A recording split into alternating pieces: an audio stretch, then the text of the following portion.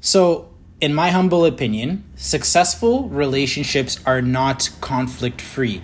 In fact, successful relationships are those that are able to encounter conflict and surpass it in a way that benefits both parties, right? You both get to grow from it. I'll give you an example. When you're with somebody for a long period of time, you are going to encounter conflict, right? It's on you to decide whether or not the conflict is more important or the relationship is more important. If the relationship is more important, you will basically find a way to find a happy middle ground, right? Either through altering your perspectives or behaviors or just finding some way to make the other party happy.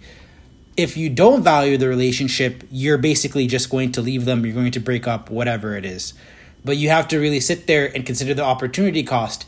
Is this conflict more pressing than the whole, breadth of this relationship? Now, that's sort of where I see us as a society right now, especially when it comes to politics. When it comes down to it, I think it's unarguable to say that we are in possibly some of the most divisive times in recent modern history, right? I think because of that, it's really beneficial for a lot of people now to really utilize empathy, right? There's going to be a lot of things that we don't agree on, right? I think across the board, all of us can say this. We're not, we're not all the same. We don't all have this heterogeneity in basically our perspectives, our thought processes, whatever. But at the end of the day, like I said, in a positive relationship, we can deal with these conflicts in a beneficial way where we're both benefiting from it, right? When I look what's happening in politics, I see a lot of politicians going by the negative road, right? So they're not being the spouse in a relationship that says, hey, babe, I get this is an issue. I don't agree with what you're saying, but you know what? I love you and I still want to be with you. So let's figure this out. Maybe I can alter how I'm thinking about things. Maybe I can come to a different perspective. Maybe I can find a middle ground for a solution so we can both get through this, right? I see the opposite. Now, personally for me, I don't agree with everything that's happening with the whole process of how we're dealing with COVID on a federal level and in a lot of ways on a provincial level too. Now, I'm not saying COVID is not dangerous. I'm not saying that we shouldn't do anything about it. I just think that the steps we're taking are one of these high conflict points that are sort of dividing society even more. And my issue now is that I don't see any politician basically sitting down and having a calm perspective on things and saying, hey, how do we figure something out to make everyone happy here? It's literally it's black or white. There's no solution that's going to support everybody here, right? Or at least there's no. Let me back that up. There's no politician, from my perspective, that's at least for the for me supporting what I want in this country at the very least, right? And this comes specifically, obviously, to vaccine passports and punishing those who don't want to get vaccinated, right? I think that's a step in. That's not saying it's a step in the wrong direction is a wrong statement. I think it's an overreach in a very dangerous direction that I've seen us moving in over the last 10 years. I think by agreeing to, allow the government to force inoculation among society with a product that's not exactly had long-term testing is massively problematic. And I get it. We have vaccines for other things that basically we created after the actual pathogen had calmed down, right? Not in the midst of it. And I think when you consider the fact that politicians aren't really trying to be the good spouse in the relationship and find something that might be beneficial for all of us, really adhering to a forced mandate for me is something I really just can't accept, just period, right?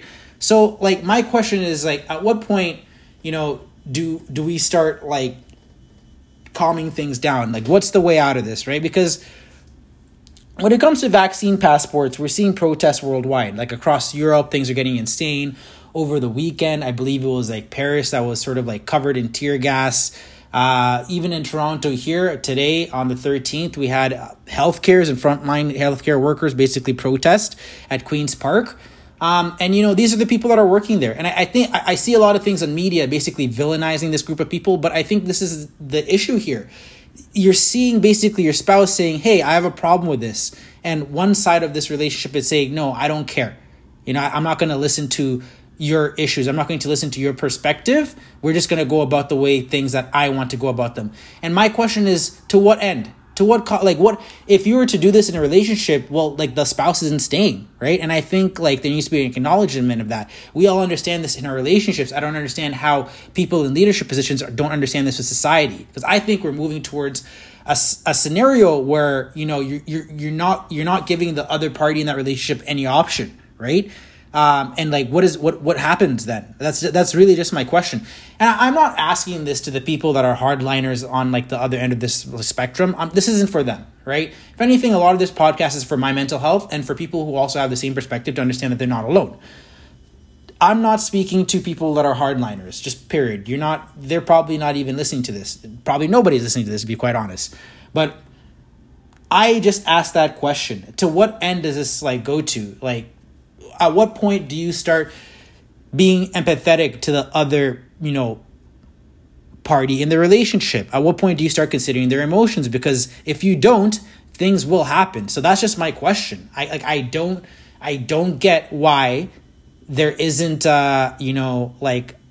courses of action being taken to sort of backtrack this and really go away from the divisiveness. Even in the UK recently, Boris Johnson just pulled back on the idea of a I think it was for a vax passport, a vax mandate in the UK.